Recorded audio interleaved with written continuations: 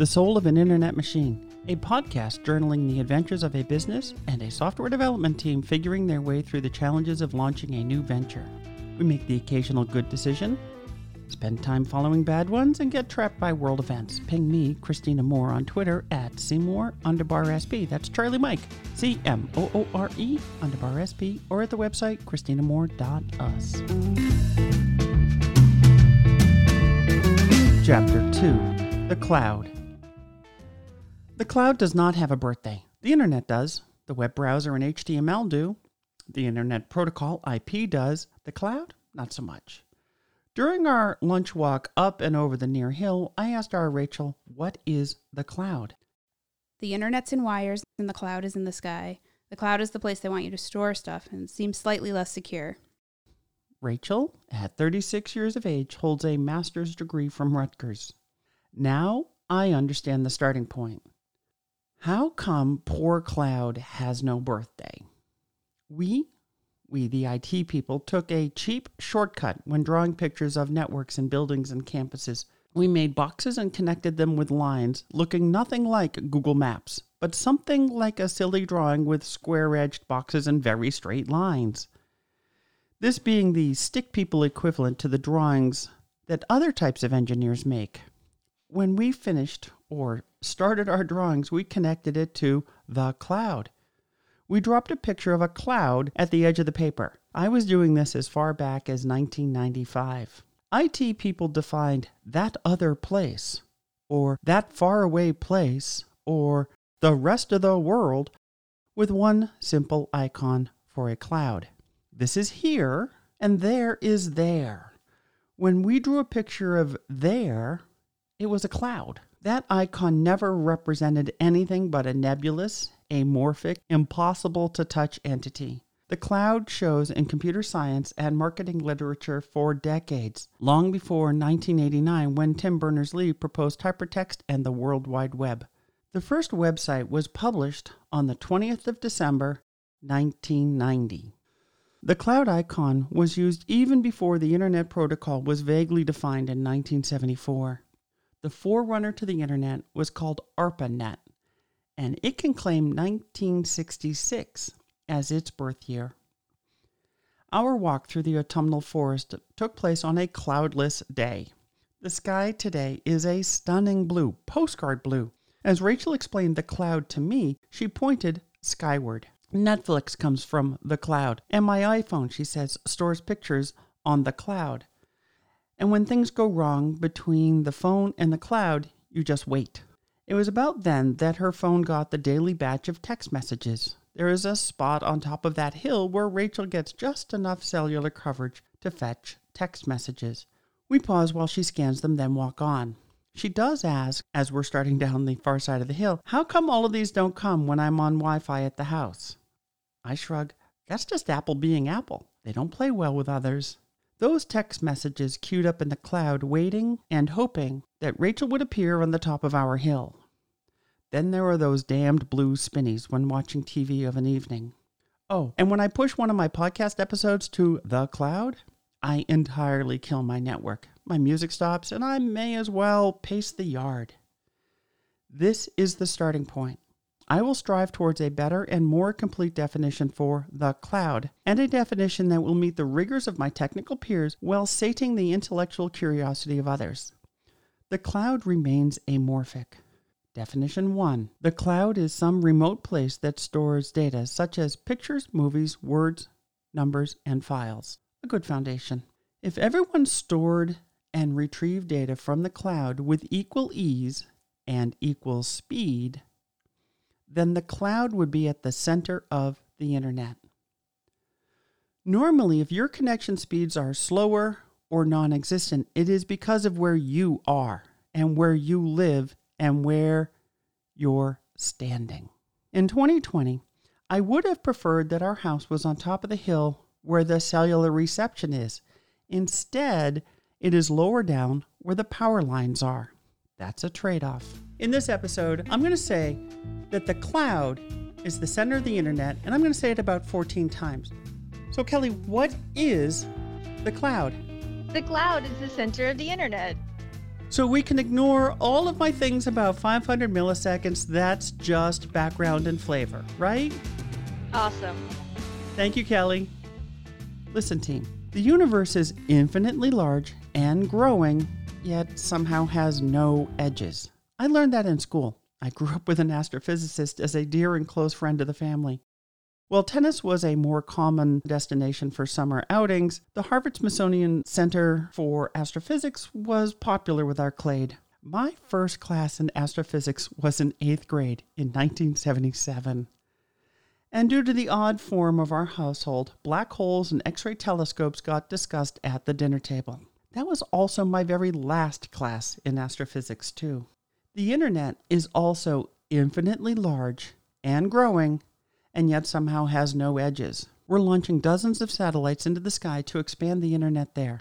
I am okay saying that there is a center of the internet. This is exactly as true, or not true, as saying there is a center of the universe. Ask the mathematician. If nearly every home, office, and mobile phone gets the data they need at nearly the same time, then each home, office, and mobile phone is equidistant from the center of the internet. All human beings and their dogs are roughly 6,371 kilometers from the same point. Every one of us and our dogs are equidistant from that place. That place is the center of the earth. So if every single one of us can ping the center of the internet in 50 milliseconds, then bingo, we are a brief 50 milliseconds from the center of the internet. We want websites to load quickly. Blue spinny circles disturbs our movie watching experience. Years ago, the internet had no center. Oh, I'm not going to get all Genesis on you. You're just practical. Commerce was lured to the center of the internet starting in the mid-2000s. There are millions and billions of reasons for this, primarily the millions and billions one can earn. Inside Podcast Flow, we entirely depend on being at the center of the internet. You find us via a website, which sends you to a website extolling the amazing and important virtues of Podcast Flow or one of our courses. And forgive the hint of snark related to the language and tricks of marketeers and my friend Kelly. From this website, we send you to a buy page to buy our product and enter your credit card. Within a half a second, 500 milliseconds, your credit card is processed and our system sends your information to a firm that helps us identify users and track what permissions they have. Within milliseconds, we establish an account for you, and in that same second, we establish your data profile in our Oracle database. There are 4 entirely separate firms simultaneously engaged in the buying process. We expect each of these firms to respond to us via the internet within milliseconds. This works because we are all located together at the center of the internet. The speed of our connections and the size of the circuits connecting our firms are massive. These systems behave as if they are in the same building. There is zero tolerance for blue spinnies here in the center of the internet. A decade ago, when I designed and wrote the first version of Tempest Gems, a grant management system, I wrote in a language that I first learned in the mid-1980s. I used a database system developed in the 1970s. I used techniques to optimize speed learned over decades of experience with the internet and software development. Of course, the application was fast and gorgeous on people's browsers because of Oracle Apex. In time, I wrote a link to FEMA, the Federal Emergency Management Agency. We pulled and do pull grant data from FEMA. We do it once per day. The data we get is about 3 days old, and that is good enough. This is how we all worked for decades.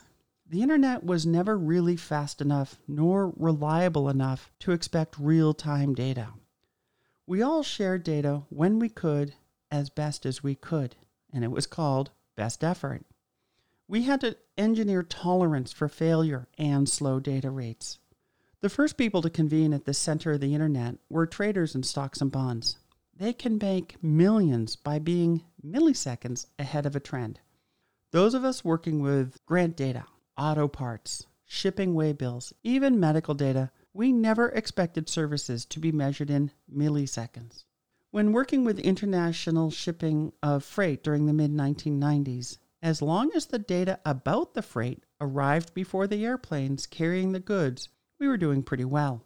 When I deployed a telemedicine application on rural Alaska for the Indian Health Service in the late 1990s, we had time to pour a warm cup of Earl Grey between asking for an X-ray image and it appearing on the screen. We moved large data from one edge of the internet to another edge of the internet. We understood it took time for this movement to happen. The internet was a series of tubes. This is what Ted Stevens, the senator representing Alaska, had said. He said that in 2006. Coincidentally, Uncle Ted Stevens, was the individual solely responsible for all of my projects in Alaska, including the telemedicine system we deployed in 1998 and 1999. Our projects had to ask Uncle Ted for more money to build these tubes and pipes into the far reaches of Alaska. To politicians and medical staff, we had to explain light speed and distance and all of the challenges of the internet.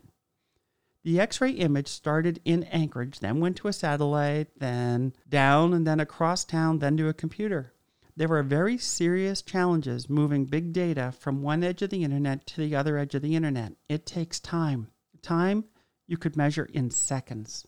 Podcast Flow cannot wait 2 seconds for a credit card to process. That would cause your browser to spin slowly. If each task of setting up an account took 1, 2, or 3 seconds, then that could total a 10-second delay. 10 seconds is the time it takes me to read a short paragraph. 10 seconds is enough time for you to notice a significant delay on your browser. When we processed a credit card from Puerto Rico yesterday, it took 523 milliseconds, about the same amount of time it takes for me to say the word 1. We won't set up your account with Podcast Flow until we've gotten confirmation that you have paid. As we set up your account, we send the data to Okta to set up your identity account there. That could take a few milliseconds. We want to set up your entire account, then trigger your welcome emails within a second. Your first email should arrive at about the same time as the receipt appears on the website. In 2013 and 2014, when designing Tempest Gems, I built a machine that runs on the internet. It uses the internet as if it were a series of tubes. You could work via a browser on your desktop or laptop. The data got stored in our database. The architecture is so classic, I recognize its roots going back to the beginning of computing. Over here is a terminal with you working. Over here is the database. There you go, done. With the internet, we stretched the distance between terminal and database. With time, the terminals became more sophisticated, more colorful, and bigger, and smaller. That's just industrial evolution at work. In 2020, the architecture of our software, Podcast Flow, expands beyond our own computers, beyond our own firm. We are pushing and pulling data from other firms with perfect reliability, with amazing speed, and with no practical limitation on the size of the data. Instead of building a machine that runs via the internet, that treats the internet as a series of tubes, we built a machine that runs within the core of the internet itself. We are no longer just passing data between a server in the sky, as Rachel called it, and your workspace. No, the architecture of our machine, our software, 100% depends on all of our partner services operating with the same speed and efficiency that we do. In the old days, such as a decade ago, if we had a system that had a 100% reliance on some data, you fetched it and stored it. They were them, and we were us. Today, in a fully integrated internet machine, their tools are our tools. Their data are our data. The user experience is a fully integrated internet machine that operates smoothly. The software developer building these machines will invest significant time on sharing data efficiently.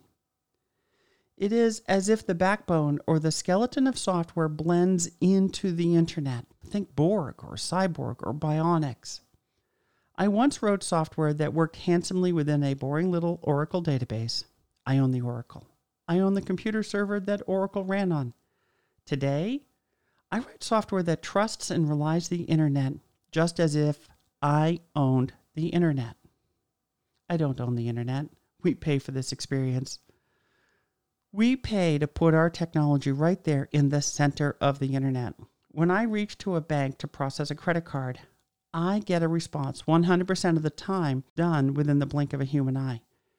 That bank is not somewhere else. It is at my fingertip right now, all the time. I write my own software to manage the banking. Then I do the same with our other partners. It is our company's software pulling and pushing data to the banks and partners. We own that process. We manage that process. We must support that process.